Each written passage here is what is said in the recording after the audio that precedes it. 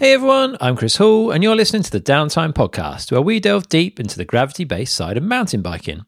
First up, I want to thank our supporting partner for the month, and that's We Are One Composites, who've got a really generous offer for you. I'm a huge fan of We Are One's wheels. They've been my go-to wheels since 2019, and for good reason. These team of awesome people from Kamloops in Canada genuinely care about making the best wheels on the planet.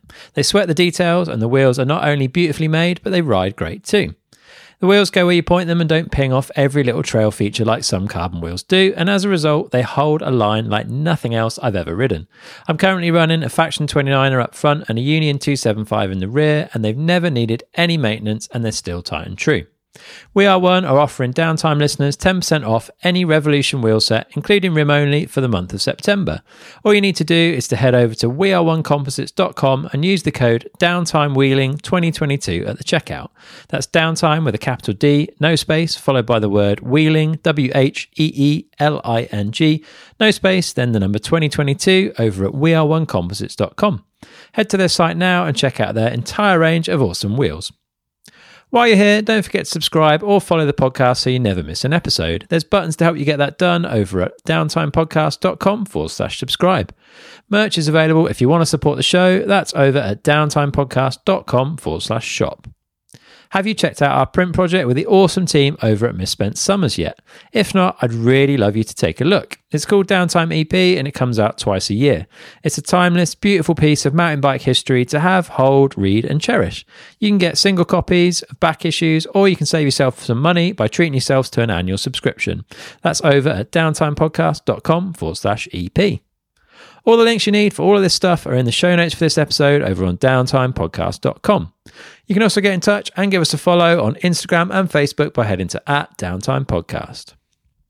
All right, today I'm joined by an old friend, Rich Simpson. Rich has recently joined the World Cup circuit as the GT factory racing mechanic for Jess Blewett and Ethan Craik. We sat down to chat about Rich's background in BMX racing and his career in engineering. Find out how Rich made the move from a lifelong job in engineering to follow his passion in the bike industry. We hear about Rich's approach to suspension setup, his experiences of his first year at World Cups, and plenty more. So, without further ado, here's Rich Simpson.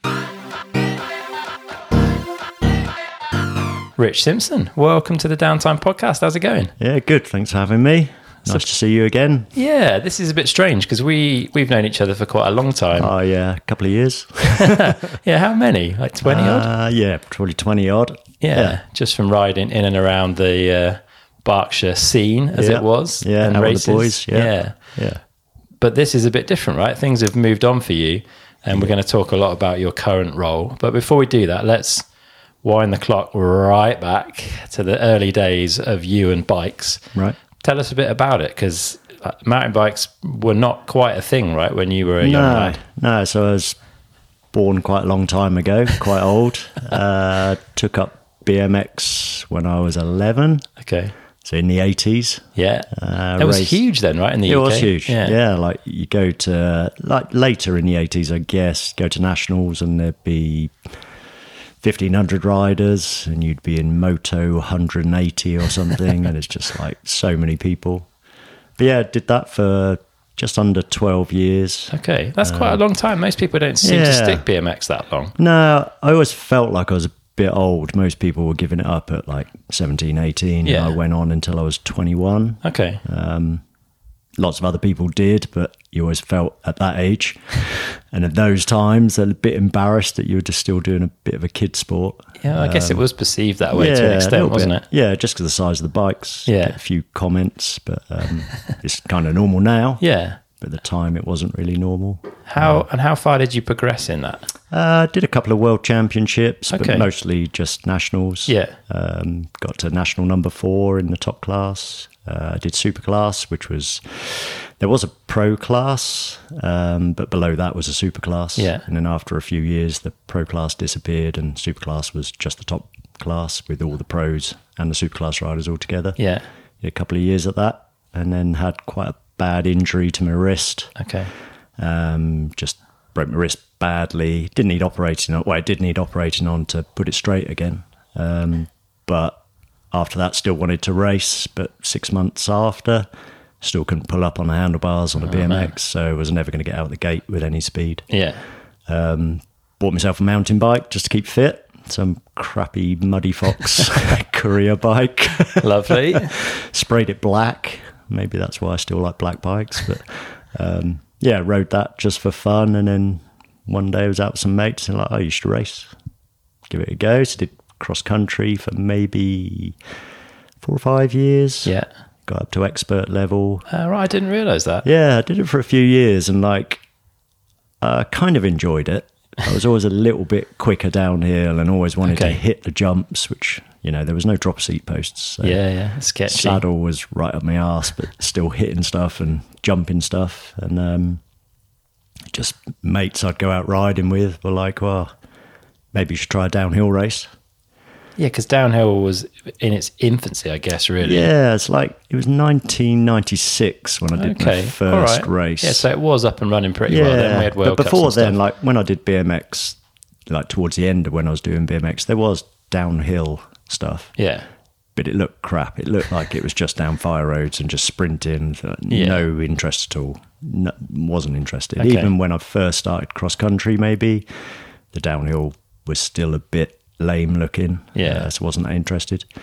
But yeah, like I say, after a few years, mates said, come and do a downhill race. So I dropped my saddle maybe 2 inches, bought some riser bars and went to Longmoor Army Camp, which was very, very pedally, and came about 6th overall on the day. Okay. Out of a decent sized field? Yeah, there were some good riders there. Tim Pontin is a legend. He won it by a mile, I think. But, after that, sold me downhill bike. My cross-country bike that following week. Yeah. And bought a downhill bike. Amazing. How old were you when you switched across then? You must have been a bit older if you left BMX at 21. So I think I was 28.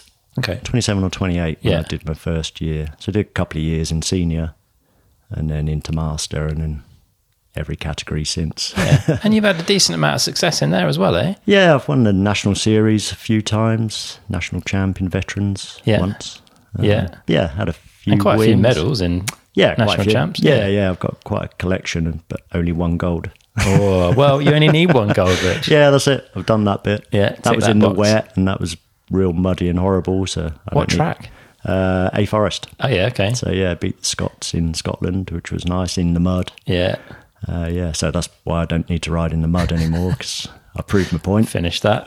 Yeah. And you've been to Masters Worlds on a couple of occasions. Yeah, I've been a couple of times. Tell me about that because I've never been, and there's a few of us that have been getting older and talking about it and wondering whether it'd be a good event. What's it like? It's good. It's like the first one I did, I was 40, I think. So I was in the veteran class. Yeah. There's a lot of people there. So you don't get a massive amount of practice. When I went, they split the practice sessions into age groups as well. Okay. So you could end up, I think we had like a 2-hour session. Yeah. We got 2 runs in that time, which wasn't great because the queues are huge. There's a massive difference in ability there. It's not like going to a Worlds in senior where everybody's fast. Yeah. You can go there and there's people very slow on track and there's some people very fast on track. So it can get a little bit dangerous and doesn't feel that big. Okay. By the time you get to the race, it's fine. Everybody's leveled out a bit and there's seeding and stuff. Yeah. But getting on the start for my seeding run and the guy in front of me is probably on maybe a 5-inch 120mm travel bike. He's French and he just turns around and he says, "À gauche, à droite." He was basically telling me which side to shout at him to overtake. Nice. Yeah, and I caught him. Pretty quickly, probably. Pretty quickly, quite early on. So, yeah, it's good. It's a good event. Yeah. But, it's worth doing. Where did you go? Was it Pralup? Pralup, yeah. Where is that? It's kind of the Southern Alps. Okay. So I think it's the Maritime Alps, they call it. Yeah. Not too far from Gap. It was good. Good track. How gnarly are the tracks then for Masters Worlds? I wouldn't say it was gnarly. Not World Cup standard. No, it was fast. Yeah. And it had some sections that were quite difficult. But certainly not World Cup level now or then even. Yeah. It was good. Good track. Cool. But we ride in the UK, so. Yeah, true. Yeah, a bit different. Yeah. Yeah, very high speeds. Yeah. And racing is, it's something you've always stuck with, right? You still do some now in and around what you do. what is it that's kept you going? Because a lot of people just like, I don't know whether they fall out of love with it or they decide they're too old or things change, but you've always shown up. Yeah, I've always been competitive. Even in like my former career as engineer, I always wanted to be the best person at what I was doing, and it's the same when I ride my bike. I want to be the best person. I'm not a show off. I don't want to go around showing everybody, but try and let the results show what I can do. Yeah. But yeah, still love it. Haven't been able to race much this year, obviously, but done a couple of races. But yeah, just love racing, and it's like everybody's there for the same reason. Everybody gets on. Everybody wants to go fast. You don't have to worry about walkers coming up tracks, usually. Yeah. How's that UK national scene evolved in the time you've been there? Because, I mean, I was looking back at a result from a national I did many, many years ago, and there was like nearly 200 riders on the start list in the whatever the main category is, like up to 30 or whatever it is. And I went to a national not that recently, maybe a year or two ago, pre-COVID, and the field was a lot smaller. Like, how has the scene changed? Yeah, it has changed quite a lot. It's like when I first started doing it, it was like all the good riders of the country went. You had Steve Peat there, Rob Warner, everybody wanted to go to a national and do well. It took a bit of a dip for a few years, I would say. Everybody, like when I first started, you walked up, it was a push up. Yeah. There was no uplift. Then uplifts came into play and they weren't good sometimes, so people didn't bother going to the races because the uplifts were bad. Cy Payton kind of took it forward a bit and made it a bit more special. Yeah. Still problems with uplifts every now and then, but that happens everywhere, I think. But he made a bit of a spectacle of it. People came to watch. Yeah, people in the local towns came to watch. So there was a good few years while he was in it. I'd say now it's kind of a shame you don't get the top riders there. They're not so interested. The risk of injury, not getting paid by their teams maybe, and it's like it doesn't feel the same. Yeah. And then now they have lots of different organisers as well, so uplift can be completely different at one race and not another. Timing can be different. There's all sorts. So you can go to some races and everything's good. You think, yeah, nationals are great. And then you go to another one and it feels like a regional. Okay. But there's some better riders there. Yeah, just not a standard across the board kind of thing. Yeah. And you never know. Well, you do know what you're getting because you get to know these organisers, but they can all be different. So you kind of know which ones are going to be good, which ones maybe not, which ones you're going to have problems with.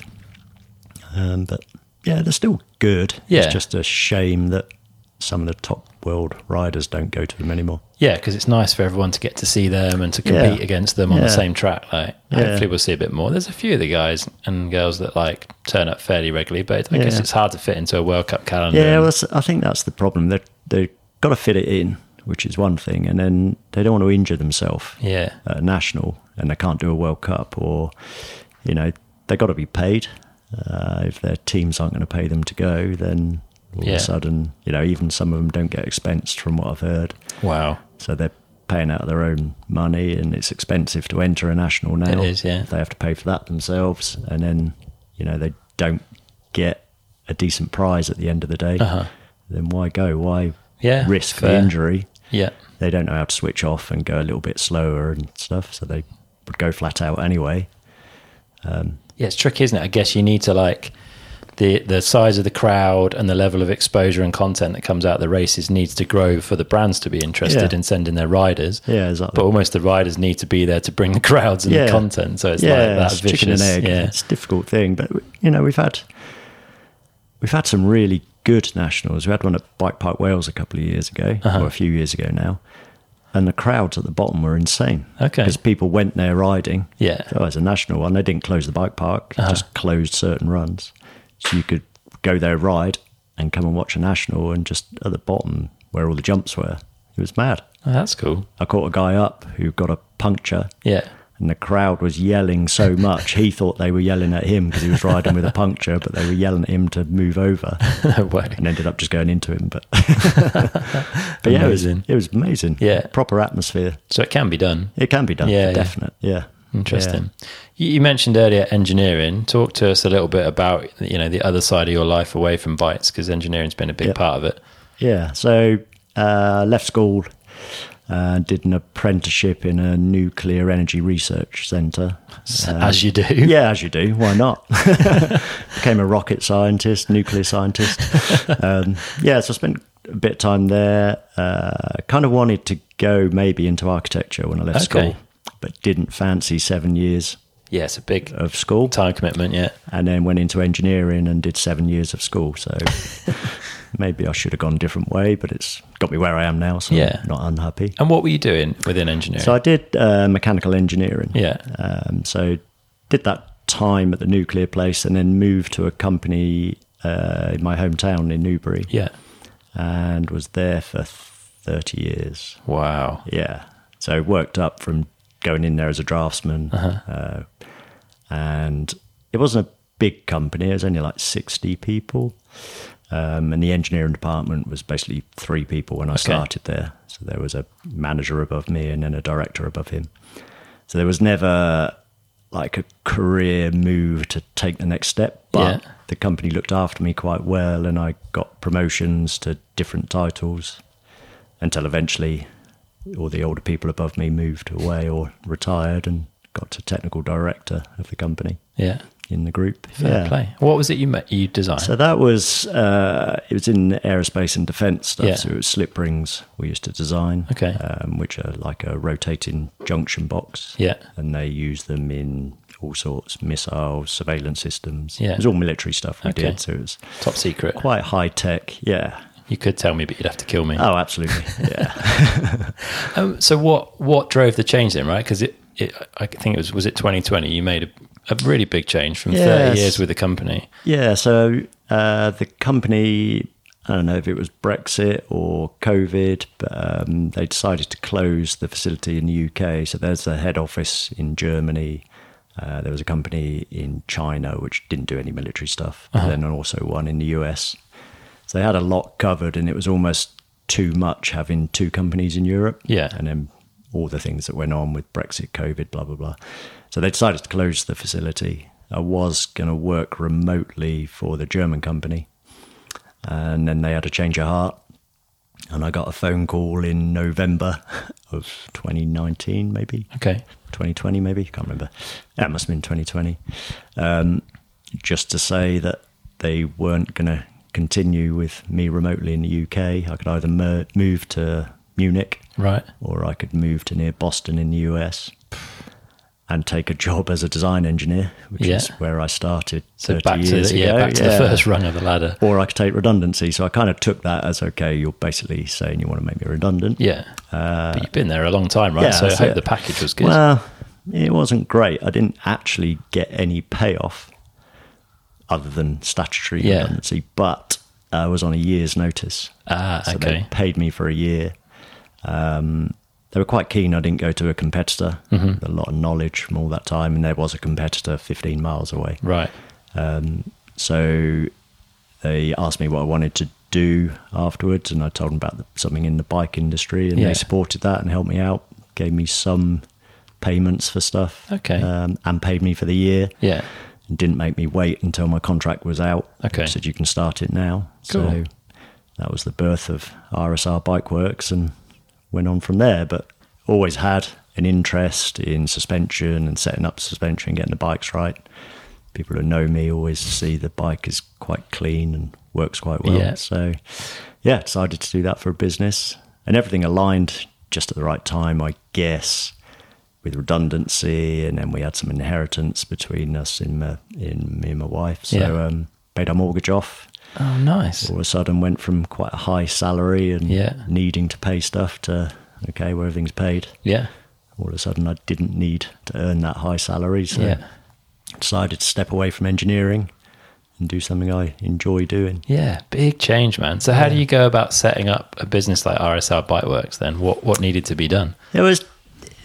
in the beginning, the idea was, because with all the lockdowns and the COVID, everybody was getting their bike serviced. All I could hear from shops was, oh, we can't keep on top of servicing. So I thought, I'll do a bit of servicing and see how that goes. So I started bike servicing immediately.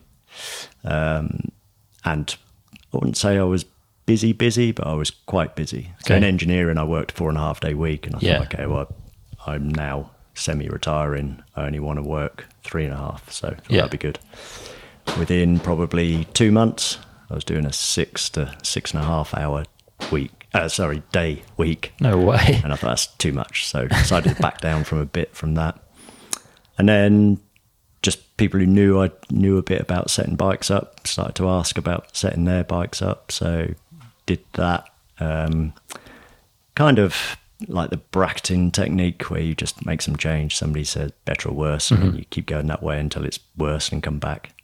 So I did some of that for a while, and then realised that took a very long time. Yeah. People were getting very tired doing it. Yeah, not many people are fit enough to smash out the runs consistently. Are Yeah, they? and we would do it across short sections, but it's still, you got to ride for 30 seconds, then push up for 5 minutes, and then ride again. And it's, when you've got all those settings on the forks, all those settings on the shock, that's a lot of runs to get in. It is, So it's quite hard work for people. So then thought, okay, well, I need to get some data acquisition equipment somewhere. So I had a look around what was available, looked at some of the cheaper stuff and thought, well, if I'm going to go in, let's go in properly. And the Motion Instrument stuff seemed to be pretty good and seemed to do what I wanted to do. I didn't want anything that would tell me what to actually do. Yeah, okay. I didn't want something to tell me that you need 2 more clicks of low-speed compression, blah, blah, blah. So I was quite interested in something that could tell me the data, then I work it out. And all the years of engineering, used to looking at graphs and data and working out what it's telling me and what to do with it, what to ignore, what to use. Got some Motion Instrument equipment. Soon got quite a lot of work from everything. And it's, it started as mostly people who are racing, but I'd say one of my biggest areas of setup is actually e-bikes, which is a bit strange. Yeah. And that was just like somebody wanted their e-bike set up, somebody I knew. And like every e-bike, it looks super soft. Everybody seems to run them soft. Yeah. So this guy was exactly that. On his bike, he had like 40% sag at the back and like 30% sag on the front. And just this wallowy, horrible thing. So we ended up doing quite a lot of work on it, and he was somebody who raced. So we set it up to be a bit more racy. And he's like, oh, that's absolutely amazing. So good to ride, and you don't have to worry about what it does uphill. Just use the motor. No for that. bother, yeah. So he told somebody else, then they wanted it done, and they were told somebody else. So it kind of grew from that. Yeah. Haven't really done a great deal of advertising for anything. It's all been word of mouth and kind of spread. Yeah. Good work, man. But I also took on coaching. So when I got a coaching qualification, so I could do coaching. So I was kind of trying to cover lots of things to see what worked best. Yeah. And now I end up doing them all, doing bike servicing, suspension servicing, coaching, and the data acquisition setup stuff. And flying around the world, And being now a World Cup flying around mechanic. the world as well. Yeah. Well, let's talk a bit about that then. So you're Ethan and Jess's mechanic at GT Factory Racing. Yeah. How does that opportunity come out? Because it doesn't feel like it was that long since you started RSR Bike Works and made this big leap, and then suddenly you're on the World Cup circuit. Yeah, I was kind of lucky. I've known Ethan a long time. Okay. I just raced with his dad a long time ago. And I think, as Ethan said on his podcast, just made a joke a couple of years ago, or last year it must have been, at the national champs about him needing a new mechanics. He had a bit of a problem the year before. I just made a joke about it. And then it was just, I'd say it was a joke, but I kind of meant it. Yeah, you kind of keen for a yes, please. Didn't really think anything would ever happen. Yeah. So I always kept my hand in, just ask Ethan what's going on, blah, blah, blah. Never thought it would happen, to be honest. And then got a phone call from Ethan just to say, was I really interested? Yeah. I was, yeah, absolutely. Let's see where it goes. And still was thinking, yeah, well, it might not be for me. It's a young man's thing, and I'm not young anymore. Not as young as I was. So good. And then, had a sort of phone call interview with GT, and just talked about, they'd looked on my Instagram and all sorts and seen that I did the data acquisition. Just so happened they had bought the same equipment, but weren't really using it as much as they could. Yeah. Got offered the job, and I'll give it a go, see how I get on. Yeah. Seems to have gone all right so far. So was it an easy decision then? It was a no-brainer if they said yes, you were Yeah, it you was were for gonna go. me, unless like the salary was so low that actually it wouldn't be worth it. I hadn't earned a massive amount out of RSR, but I'd earned enough to keep me and my wife and daughter going, and it was like Yeah. You know, it was easy, and I thought, well, I can't afford to do it for less than what I just earned out of the business. Yeah. But GT were really good, said I can carry on with the business. I didn't have to just do GT. So between World Cups, I can still run my business. And really at the World Cups, I'm mechanic, so I do all that stuff. But I would say I'm more there for the data acquisition, suspension setup stuff. Yeah. It's something that's a little bit different to the other mechanics on the team at the moment. So you're looking at all the riders then when it comes to data generally? Mostly I am concentrating on Ethan and Jess. Okay. Because I know the system, it's easy for me to do. But the equipment does go on Ryan's bike every now and then and wins. Just did a day's testing with Win on a peeler on the way here. So yeah, it does go on there. And then the other mechanics put it on, that's fine. And they can take it off and they can look at the data. They're just not quite sure what they're looking at yet, but they're starting to pick it up. And nice. Something that we think in the off season we probably all need to get together and learn how to do it. Or Definitely. they can learn how to do it. They've definitely got things they can teach me. So yeah, they've got years of experience on the circuit, but you've got experience with the kit, so it's like everyone benefits. Yeah, it's just a different way of looking at it. Other teams are doing it. Yeah. So it'd be a shame for GT not to keep up. And definitely, the amount of bikes coming down pretty much all week now with some kind of logging equipment on is pretty insane. Yeah. Good. And I imagine there's some very good people out there, but there's also, I've heard discussions when I've just been listening of people not really doing anything with the data. They're catching all the data, but not really doing much with it. Yeah, the skill is in interpreting it and making educated changes, isn't it? Yeah, that's it. It's looking at the data, getting the feedback from the riders and trying to interpret what they're saying to correlate with the data. Yeah. And then you have to ask some questions. You kind of know the result, so you're just looking for them to give you the right feedback sometimes. Yeah, okay. How often does the rider feedback correlate with what you're seeing in the data? It depends. Like Ethan at the beginning of the year was quite new to it, so he would give me feedback, but it wasn't great, so I'd have to coax quite a lot out of him. But I know what questions to ask to find out, so I can work out whether it's rebound compression or it's high speed or low speed. So I can work those out from what he was telling me by asking questions. Yeah. He's got much better. He can now tell me what's going on. He knows what I want to hear. Okay. He knows the questions I'm going to ask him. We've done a lot of testing together. To be fair. So what sort of things, like what kind of stuff might you want to hear that's useful to you to help you know where you're going? Yeah, it's like just if you like isolate the rebound, I might want to know, does it feel like it's kicking off one big bump, or does it feel like you go through something and it feels harsh? Okay. Or do you go through something and the further you go through a set of routes, it's bouncing back, and I can work out from that, okay, well, I need more or less, or it's high speed or low speed. Yeah. And it's all those questions, whereas Ethan might come back now and say, I'm going across a set of routes, and by the time I get to the end of the routes, it feels rock hard. So he knows.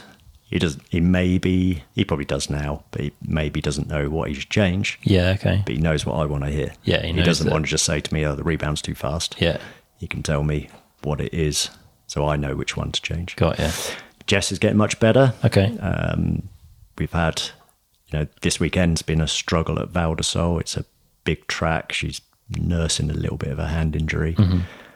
So possibly not weighting the bike as much as she should. Yeah. Or could, rather. She will do it as much as she should. So I've done a lot less testing with her. I only really see her at races. So she needs more of the questions to get the feedback right. Yeah. And then you get sometimes a rider will just come back and it's just, oh yeah, it feels better, or no, that's worse. And you have even to asking the questions. But like I say, you can see the data. Yeah. And you know what kind of compression speeds and rebound speeds they can tolerate with testing. So with Ethan, it's quite easy. We've done a lot of testing off season. So first World Cup at Lords didn't go as planned. Yeah, and that was on the old bike as well, right? It was on the old bike, yeah. And I think, I made the mistake. I didn't go and walk the track. Okay. So I didn't see how bad the compressions got, which is something I do every time now. I go and walk the track. If Ethan is going to go and do track walk after quali, and most of the time I'll try and go with him so I can see how the track is beaten up. Yeah. So I can get an idea of how many compressions, big compressions there should be, and whether it's fast or slow, or whether there's lots of roots, lots of square edges, that kind of stuff. But yeah, Lords didn't go great. Maybe, well, a bit of both. Old bike, new to it, didn't really know what compression and rebound speeds Ethan could tolerate. Okay. Since then, we did loads of testing. Yeah. So we went away. We did some testing in Pontypool. It's not a big hill, but it's quite steep. Tracks. It's not gnarly. I can ride down it quite fast. Okay. But Ethan can ride down it really fast. But we did some testing, and we were kind of going the way of his old settings, just changing a little bit. So, like, even at Lords, I had settings from the year before, so we were kind of using those and then trying to work out what's going on. But we went to Pontypool, did some testing, and we were doing timed runs. And then I kind of decided with Ethan, I wouldn't do anything that he wasn't agreeing with, but he's quite open to trying different things. So we went a completely different way with the suspension. We took volume spaces out of the forks. We sped everything up for rebound, softened the compression a bit, on an air shock as well. So everything just, just make some changes. Yeah. Wind out the high speed. Let's try all sorts of stuff. And he was doing this track, and he wasn't intending to do a timed run. But he went into the first corner and thought, this feels good. So we carried on going quite fast, got to the bottom, and he was like 4 seconds quicker. Over what, like before. A couple of minutes? No, minute 20. No way. Yeah. That's huge. So then we did one more thing, because it still wasn't quite right. The figures weren't where I wanted to see them. Yeah. So we made one small change. He went back up and went 2 seconds quicker than that as well. So Whoa. in just like a complete change of what we were doing, Yeah. we went 6 seconds quicker on like a minute and a quarter track, which is huge. That is massive. Yeah. So all of a sudden okay, it's the old bike, doesn't matter so much. We knew we weren't going to race it again at that stage, but we now had some data on the speeds that you could hold on to, which are compression speeds and rebound. Rebound is probably in the same ballpark as we could ride. Okay. Compression, definitely not. Way faster. Way faster. Yeah. And like, I ride his bike and it feels absolutely rock hard. And then I see the travel he gets and the speed the travel goes through. They are hitting stuff so much harder than you expect. So all the speeds I try and get to with customers, that's one thing. But with these World Cup riders, it's a bit different. Yeah. And I was green to that. So yeah. So when you say tolerate was the word you used, I think, what the speeds they can tolerate, what does that mean? And I guess it's different in terms of the compression speed and the rebound speed. Yeah, for rebound, for instance, if you run rebound too fast and somebody isn't weighting their bike or consistent in their body position, then they're going to get bounced around quite a lot. Yeah, like bucked. Yeah. So we run quite fast rebound speeds. But Ethan's strength and his body position can hold it. Same with Jess. Yeah. We're pretty much all the team, we're looking at the same rebound speeds. And then compression speeds are a little bit different. Yeah. The compression speeds are very high. But I look at maximum speeds, which is one thing. Yeah. And then there's a 95th percentile on there, and that takes out the peaks either end. So I look at those as well. And someone like Ethan, who is consistent on the bike and a good body position, that peak value to his 95th percentile isn't that much different because he's strong enough to stay in the position. So it's about strength on the bike. It is to some degree. So at Lenzerheide, he wasn't well at all. He was pretty ill with like a flu type thing. It wasn't COVID, luckily, but he was, he was pouring snot out all the time, and it just wasn't strong. And I could see it in his data. So the maximum speeds were higher than normal. Yeah. But that 95th percentile was lower than normal. Okay. So he's kind of slumping on the bike a bit more. Not just crashing enough through stuff a bit. Yeah. So I get to see that. Jess is a bit smaller, so it's difficult to maintain a position on the bike. She's on a smaller bike, obviously. And not putting as much weight through the bars and everything. Yeah, she's not as heavy. She's a bit smaller, so it's more difficult to get your body position consistent, especially when it gets steep. Yeah. She hasn't got the limbs long enough to lean off the back and get that body in the right position again. Yeah. So it can change. So I can see, like from this weekend, I'm seeing massive maximum speeds, compression speeds, but then that 95th percentile isn't as high as maybe she would normally. Okay. So yeah, there's a lot to look at and a lot to analyse. But with Ethan, because I've done so much testing, I've looked at all of our test sessions, and when we get to a setting that's good, I have all that data, and then I've just worked out averages from maybe like 20 sets of data where we've done testing or races. And they're not that far apart, but then I've taken averages, and that just gives us something to aim at every race. And we can set the bike up pretty quick. Yeah, Ethan was saying you can get there in a couple of runs these days, generally. Most of the time, yeah. Even at, I think it was Snowshoe, because the weather was so bad, we were having to jet wash the bikes every single run. We didn't put the data on to start with because we were like, I'm going to have to keep taking it off. I don't want to keep jet washing it. Yeah. So we didn't put much on there. Did practice, and we'd based it on other tracks to try and get to a start position, and we made a few little tweaks just off feedback. Yeah. Did all day practice, second day practice. Weather was a little bit better. So to Ethan, do you want to put the data on? He's like, no point really, I feel comfortable. So let's put it on, see what we got, put it on there, and we're right where the averages are. So it works. Yeah. So I think it works. That's cool. Yeah. Once you've got that like language between the two of you as well, and you know you've got enough data around you to say, right, well, I think this is where we need to end up on clicks and things, and you get there with it, even without necessarily seeing the numbers. No. Yeah.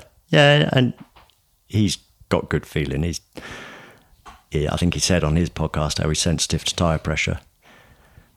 He was running very low pressures.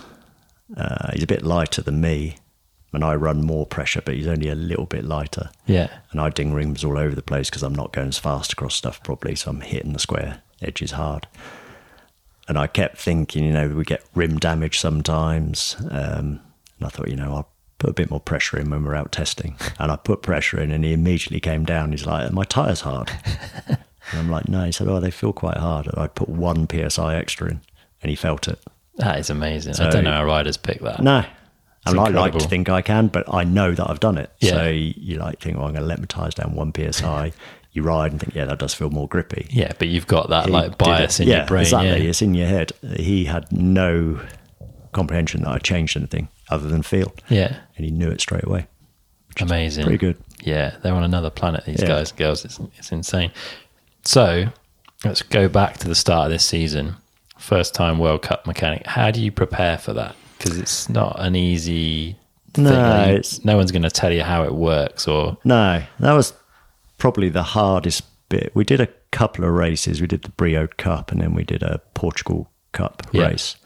So I had a bit of knowledge about what was going to go on. Bit of a shakedown. And at that time, Jess was injured from last year. Yeah. We're still recovering from injury from last year. That was a femur from That's right. Snowshoe. Yeah. So I was lucky enough just to have one rider, one mechanic. So it made life a bit easier.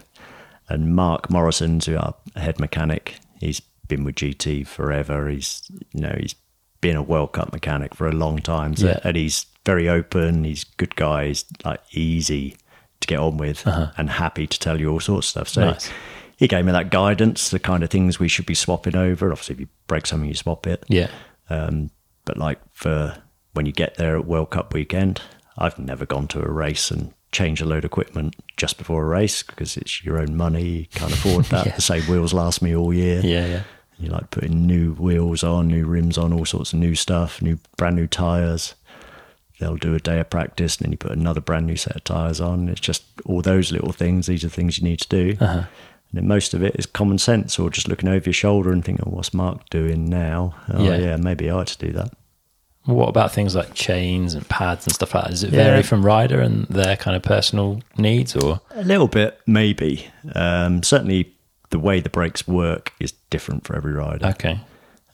Ethan runs his brake bite point quite a long way out. Yeah. Jess runs hers quite a long way in. So you have to bleed the brakes, then you have to do a bit of fiddling around to get that bite point right. Yeah. But they have new brake pads, new chains and everything at each race. And then sometimes the chain will get changed for a race run. Okay. Somewhere like Fort William, where we were hitting the chain ring quite often.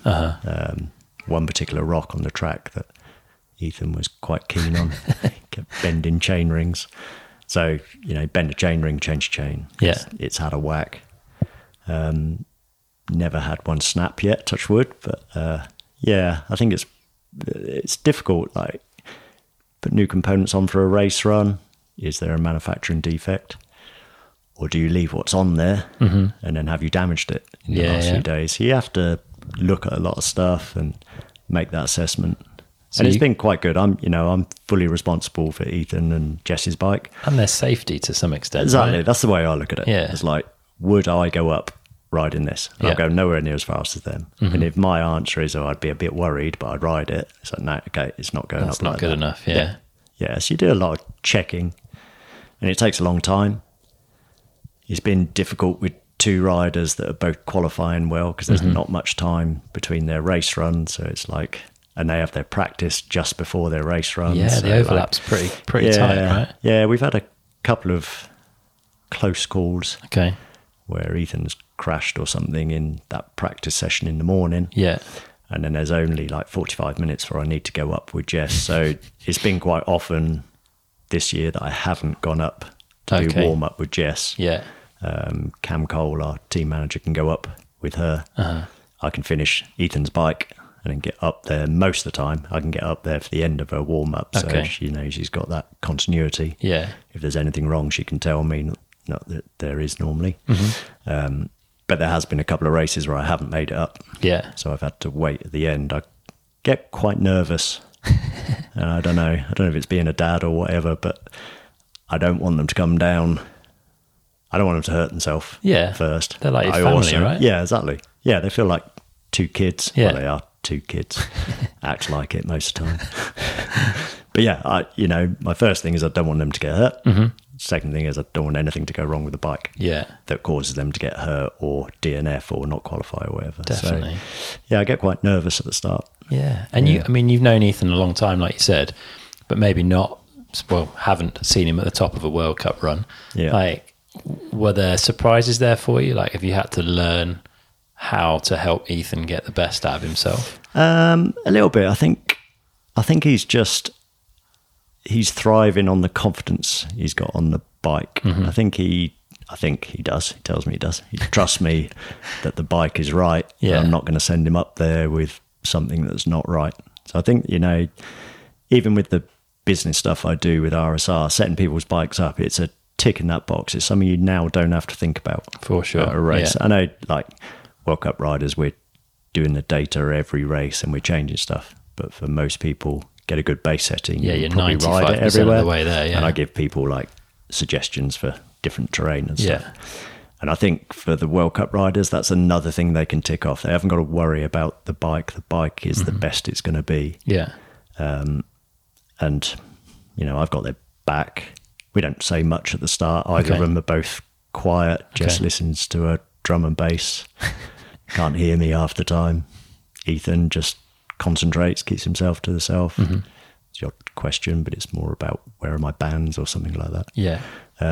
So yeah, you get to know that. The first couple of races, like, this is awkward. I'm just standing here. Should I be doing something? Nobody ever says, oh, you should do this, you should do that. It was a little bit weird, but then as the season goes on, you think, oh no, okay, well, he just keeps himself to himself, or Jess listen to a drum and bass. She just wants a Red Bull or a drink, and that's as much as I have to do.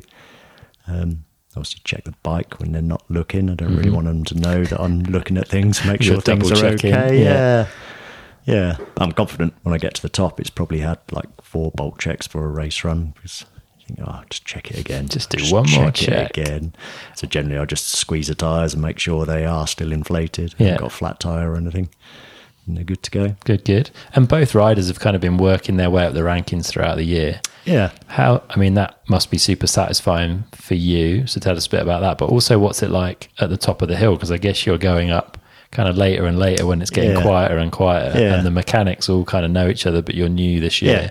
How's that all been for you? Yeah, that's been weird. Like, Fort William World Cup, Ethan qualified 14th.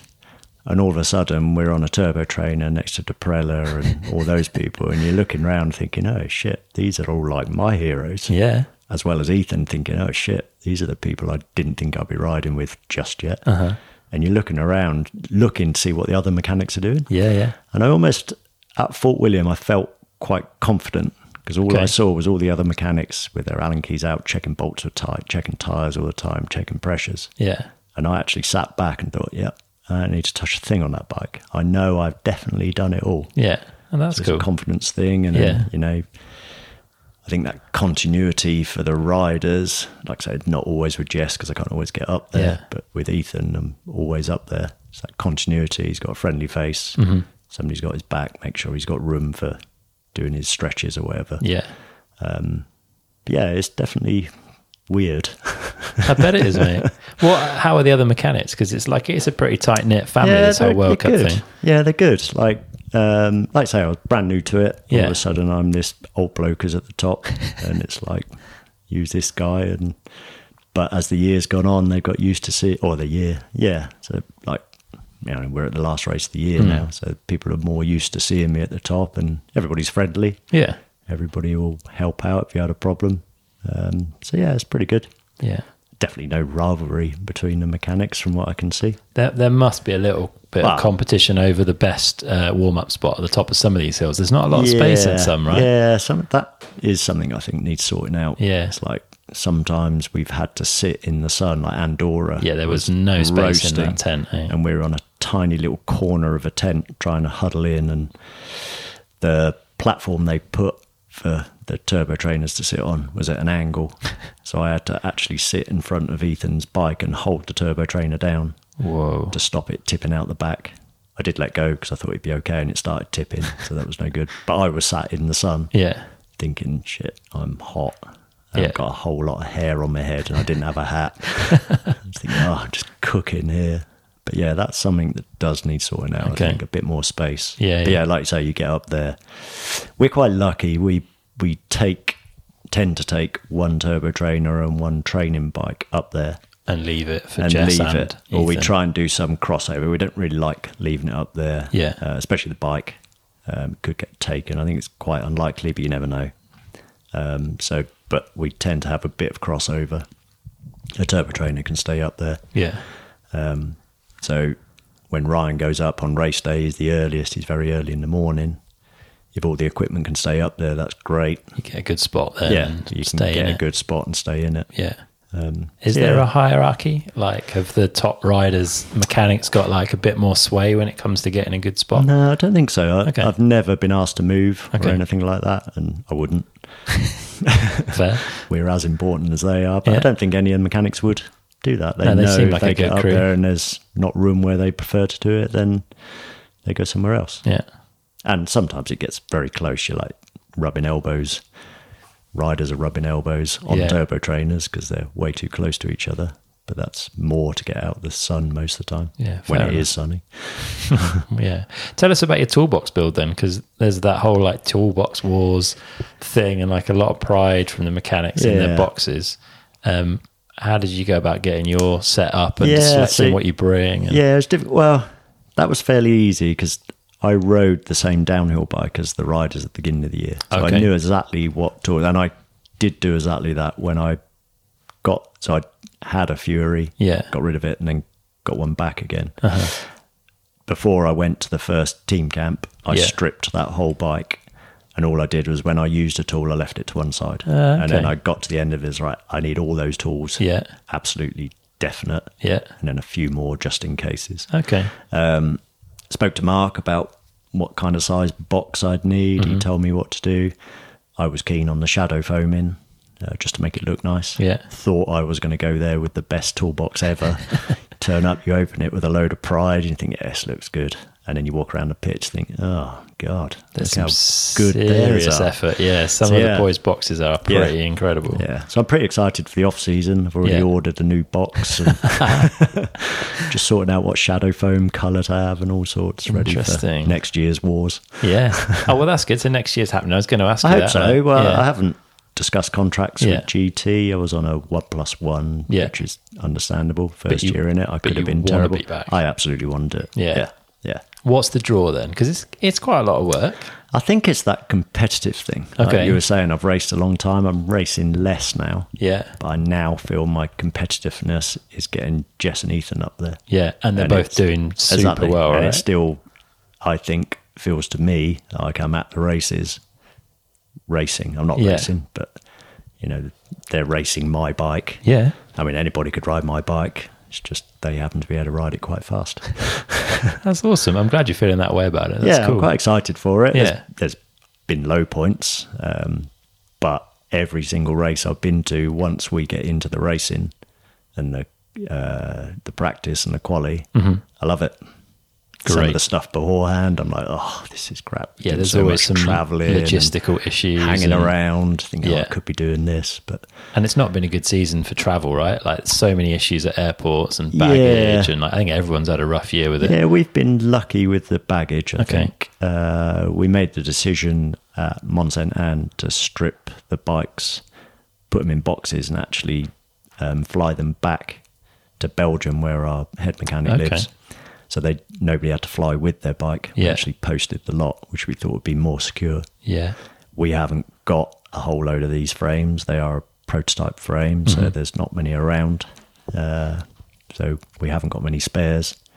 So we can't afford for those bikes to disappear with the Worlds coming up and stuff. So Yeah. we took that decision to send them, which I think was a very good idea. Yeah, that makes a lot of sense. And the only problem we've had was some wheels not turning up at Snowshoe, but they turned up a couple of days later, so it wasn't the end of the world. So we've been quite lucky, Yeah. I think. But we've had delays in flights and all sorts, which can be a bit crap when you're sat at an airport. I just had, for this trip, I had to fly to Nice to pick up the GT van. I had a 3-hour delay. I got to the airport 2 hours earlier than I really needed to be, Oh man. just because of lifts and stuff. Yeah. So I was in the airport very long time and then got to my accommodation in Nice at 4 a.m. Whoa. Yeah. And then had to drive the next day. Yeah. But I was going on holiday, so Okay. can't complain. Fair enough. That's not so bad. No.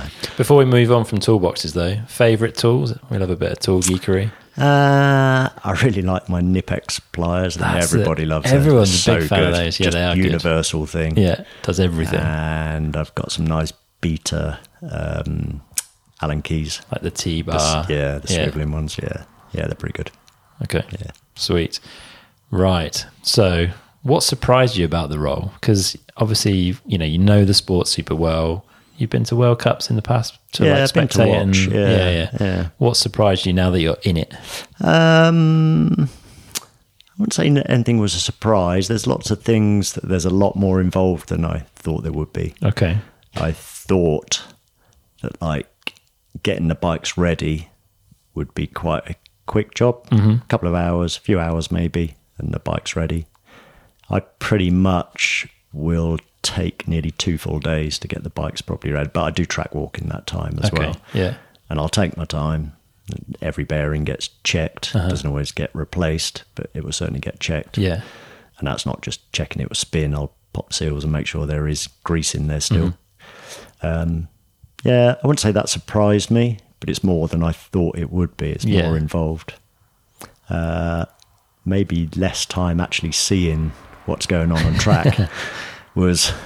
I'd say it probably was a little bit of surprise and a little bit of a disappointment. I wanted to go up and see the bikes working. Yeah. But Cam takes videos for me so I can see what's going on, which helps with the suspension setup and stuff. I can actually see what's going on.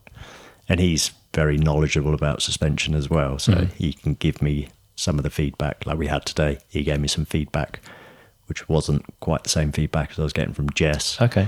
But his feedback matched the data I was seeing. Okay. So again, I could prize the correct answer on what I would expect from an answer. Yeah, you can ask different questions. Ask different questions and you get to it. Yeah. And then Fox have been a great help this weekend. Geordie, I went to see him and he looked at a few things and we agreed some changes. Jess just qualified 4th, so I guess it worked. Yeah. Happy days. Yeah. So anything you will change in your like approach or your setup or your box from last year to this year? Obviously, you're going to have a more pimp box next year. Yeah. Yeah, a few extra tools. There's a lot. I've got all the tools I need to fix the bike. Yeah.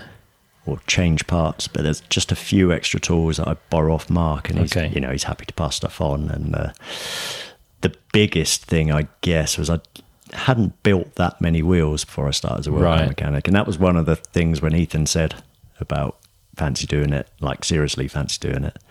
I was like, the only thing I'm not great at is building wheels. I don't have a massive amount of experience. I built maybe 5 or 6 wheels before that stage. Yeah. And I can build them well, just a bit slow. Okay. So go to the World Cup, and then you see Mark, who's been building wheels since he was left school, did it as a side business, and just like ultra quick with wheel builds. Yeah, like 5 minutes. And, and you see some of the tools he's got, and so tools have been added as my years gone on for wheel builds. What sort of stuff? Just like when we had normal type nipples on the wheels, like a little tool just to hold on to the nipple when you put it in, so it doesn't fall out. I was using a screwdriver, and 50% of the time it dropped. The nipple fell off. Yeah. Or at worst, it went in the rim and then fell over. Yeah. Oh, now it's in the rim. Not good. Yeah, and he uses a drill. Okay. So he uses a drill. He actually takes stuff out with a drill. Yeah. Takes the nipples out with a drill, and he put new nipples in with a drill. I've been borrowing his drill. If he's not building wheels, he'll always say, "Do you want to use the drill?" Yep. To take nipples out at least. I'm not confident enough to use it, doing it up yet. Okay. But as the year's gone on, even 2 weeks or last week in Leger, I was asking, he built some wheels for me, and I use a tension meter to make sure all the spokes are spot on. Yeah. He built some wheels for me, and while he wasn't there, didn't want to do it in front of him, checked the tension, and they were spot on. And he did it without a tension gauge? So I look at a certain bracket, and all of those spokes were in that bracket except one. Wow. And that was probably to take a buckle out the rim. Yeah. And it was pretty impressive. That's cool. Like, how'd you do that? And he went through how he builds a wheel, and I thought, yeah, that's how I do it. That's how hang on, that's not. And just those little bits. Yeah. Whereas, like I was saying earlier, I think, it'd be good to get mechanics together. They can learn a bit about the data acquisition stuff. Yeah. I'm interested to learn that stuff, because that is a pressure. Yeah, especially at a track where a lot, like Fort William, where you're breaking a lot of wheels naturally. Breaking wheels. And we have 3 sets of wheels for each rider. Yeah, ready to go. Yeah. You're trying to keep one of those as a race set. And if you run out of wheels all of a sudden, you can get to a stage where, okay, well, now I need to build wheels for race day. And you can't just build one, because they've got practice. Yeah. So now you're building 2 sets of wheels just for race day, and you're doing it the night before. And it's like, I really want to be doing this. A lot of work, Yeah. So that's probably something I will look at in the off season, try and learn a bit from Mark and get on top of that a bit better. So if anyone needs some new wheels, give you a shout. Keep you busy. Yeah, keep me busy. Something to do. Are you running different spoke tension between different riders, or front to rear, or different spoke tension front to rear? I use the same tension for both Jess and Ethan. Okay. I've played with it a little bit. So the old bike was quite stiff. Yeah. So we ran quite a soft wheel, which meant we were not folding them, damaging them quite a lot. As soon as we went to the new bike that they built in some flex, the designers listened to the riders saying they needed more flex. So it's been built into the frame. So I immediately went up in spoke tension. Again, didn't tell Ethan. Let him ride it. Yeah. And then sort of, I wouldn't say I just came out and said, does the wheels feel better? Kind of asked a load of questions to find out if the wheel better. Then let him know that I'd increased the spoke tension. He's like, feels fine. Are you running higher spoke tension on the front or on the rear? On the rear. Okay. Yeah, slightly softer front. I think the front you can get away with more. You can see what's coming. We have damaged a couple of front wheels, but not damage that would stop you riding or using it for another run. And does that help it track better? I think so. Yeah. I think if you can get the front wheel in where you want it to go, the back will somewhat follow. It's a good chance it's coming with you. Exactly, yeah. But the back gets so many more impacts because you can't see it. Yeah. You can't always nurse it over something, that they need to be a little bit stronger, I think. Interesting. So that extra spoke tension helps sometimes. Yeah.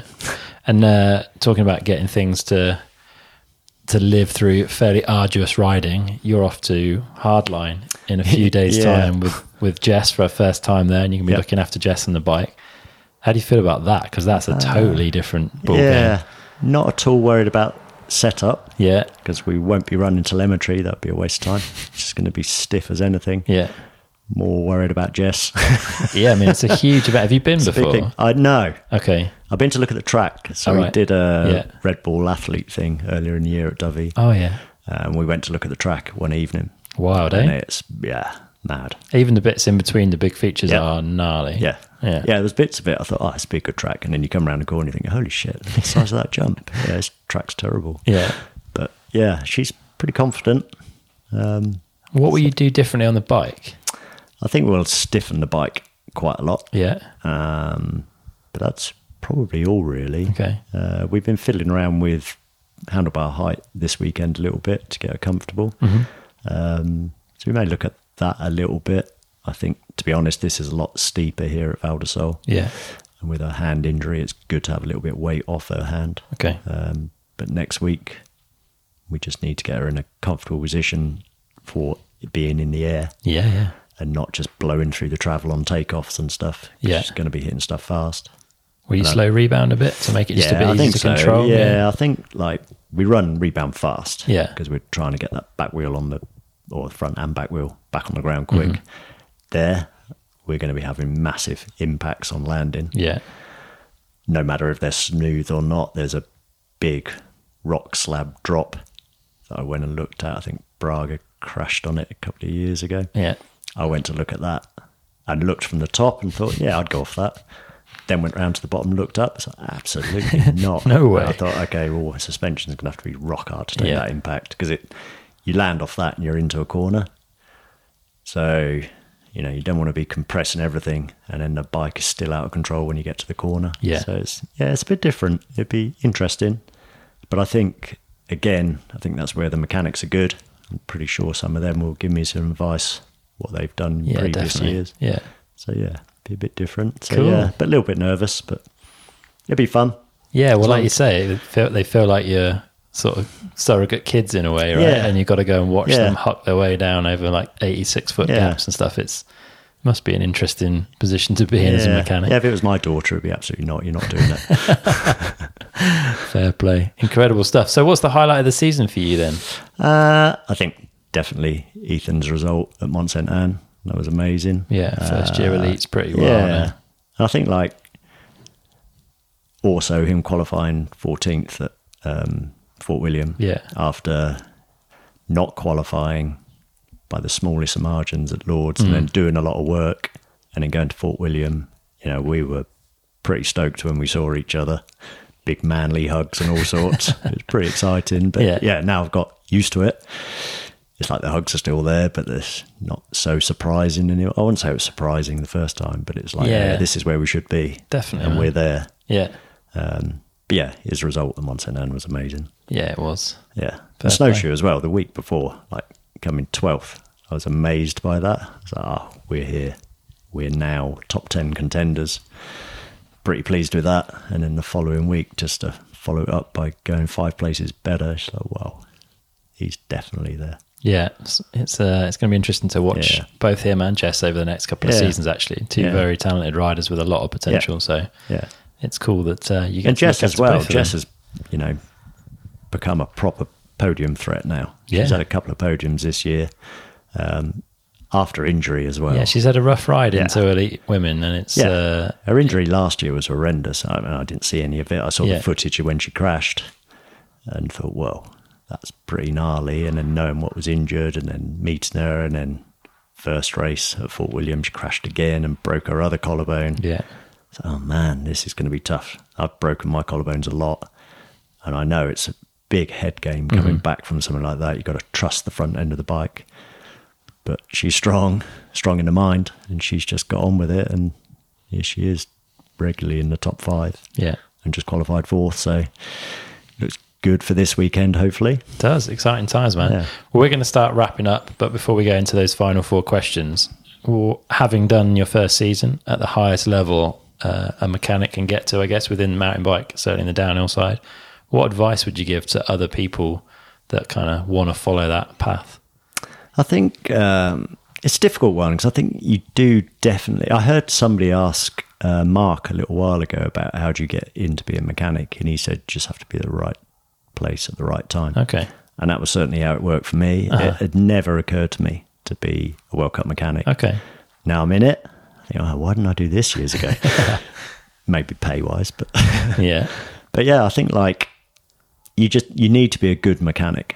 You definitely need to be a good mechanic. And you need to be somebody that riders can trust. That's a big thing. You're not just there fixing a bike and being a bit of an arse. You're there. Your riders have got to trust you. Yeah, it's way more that's than... the big thing. Yeah, it's way more than just fixing the bike. You know, you're there for their highs and lows. Yeah. You're somebody they can talk to and trust a bit. Yeah. They can talk to you about other stuff that's going on and feel like, you're looking after them, so you're going to be on their side, whatever. So yeah, there's a lot to it, but yeah, people who want to get into it, you just need to be a good mechanic and then get yourself out there. Yeah. Start with some of these smaller teams that aren't going to pay you anything, even at national level. Get on board with there's a few teams at national level that some have mechanics, some don't. Yeah. But try and get yourself on one of those and show people what you can do, and then it grows from that. Yeah, offer to help out a privateer that can do with someone on the spanners. Yeah. And I think all that would help. I mean, there's lots of talk about this team need a mechanic, this team mechanic, and they probably pick from the current crop of World Cup mechanics, but every time somebody moves, that's another spot available, and there's got to be some of that lower end. I was lucky enough to go straight into a factory team. But I'm no spring chicken, so I probably wouldn't have been so interested in getting on board for a free job with somebody. That's fair. It's just come along as a change in career. Yeah, you're a lucky man. A lot of stuff fell into place at a good time, eh? So, yeah. How are you feeling then? Like, do you miss that old corporate engineering role? Not one bit. No? So I spent all my time in engineering just thinking about going out on my bike. Since I've been doing my business and the GT stuff, I haven't once thought, I'd love to be sat on a desk behind a computer. Maybe at Snowshoe when it's pouring with rain and I was getting soaked off the guy next to me washing his bike. But even then, it's like, okay, well, this is still fun. Yeah, not going to trade it in. Yeah, I'm definitely not going to trade it in. I did think, like, when I started my business, I thought, I'll give it a couple of years. If it doesn't work, I can always go back into engineering. Yeah. But now it's like, wouldn't even... Not happening. Think about it, no. Fair play. Good on you, man. Stoked. It's good to see you getting involved and having a good first season. Let's wrap up then. We've got these final 4 questions. First one, if our listeners had £150 to spend to improve their performance on a bike and they can't spend it at RSR Bike Works, what would you recommend they spend it on? I think coaching is a big thing for anybody. Yeah. I mean, I do that through RSR, but I'm not plugging it. I coach people who race, and I coach people who are beginners, and everybody gets something out of it. And I think just a different set of eyes. I even coach people who have been to like 3 or 4 different coaches, and they're trying to find a coach that they want to go with. Yeah, and not everything. Some things are different. Some of it's affirmation that you're doing the right thing. Yeah, and I think that's a good place to spend your money. Yeah, and people should shop around for coaches, I think, because not everyone clicks with that coach. Like, if it doesn't work, it doesn't mean coaching's not for you. No. It means that was the wrong coach. The coach isn't the right coach. Yeah. And some possibly could be too serious, some are too flippant. Yeah. It's the same as mechanicking. That person needs to trust who they're being told. Got to be a good fit. Yeah. Yeah, cool. All right, good stuff. Second one, if you could wind back a clock and sit down with yourself age 16, that's a big wind, right? Yeah, that's a long time. What advice would you give him? Because a lot of water under the bridge, but... Yeah. I think just follow your dreams. Yeah, okay. I had the opportunity when I was 18 to move to the US to do BMX. And I did have a good chat with my dad, and he told me, BMX should be done in 2 years' time. It might be great, but you're going to give up all of your engineering stuff to do that. So I carried on with engineering. For me, probably was the right thing to do. I've done all right out of it. But if you're passionate about racing enough and you are good enough, then follow it through. Yeah. There's lots of riders here who've come a long way and they weren't paid, but their passion has driven them through. Yeah. You've got someone like Wynne. He started that way. He decided, downhill's for him. He's made it happen. He's travelled the world and he's made it happen, and now he's where he is. So. Yeah, through a lot of hard graft. Yeah. Good stuff. All right. Third one. If you could have a coaching session from anyone, past or present, who would it be and what would you want to learn from them? There's so many people. I've seen so many people through the years racing. I think someone like Nicolas Voulios might be able to tell me a few things. He was very, very technical as well as a good rider, and I quite like all that stuff. Yeah, so some of the stuff they were up to, even 20 years ago, is pretty insane. But then I also, someone like PT, the force he puts through a bike. I know he's a big guy, but he just knows exactly where to put the force into the bike. I just like to learn some of that. Yeah. So yeah, one of the old greats. That would be cool. That would be cool. Well, Petey's around. I'm sure you could get yourself on a ride with him. He just comes round to our pits for beer now. That's about it. Fair enough. All right, last one. What do you do every day that you feel benefits you? So, with all the injuries I've had, I stretch every morning. Okay. Before I get out of bed. So I stretch my back, shoulders, ankles, all sorts. Interesting. Yeah. Do Some of my mates hate it that I'm racing with because my ankles click and crack all over the place, and it's not what they want to be woken up with. Nasty. But yeah, every morning. Yeah. How long does that take? It's only like 5 minutes. Okay. It's just a quick thing, just to click a few things in. And do you have like a TheraBand or anything, or is it all done? No, I just do it all from like experience of what works. Especially my back. I've had a bad back since I took somebody out at a BMX race and twisted my spine a bit when he landed on me.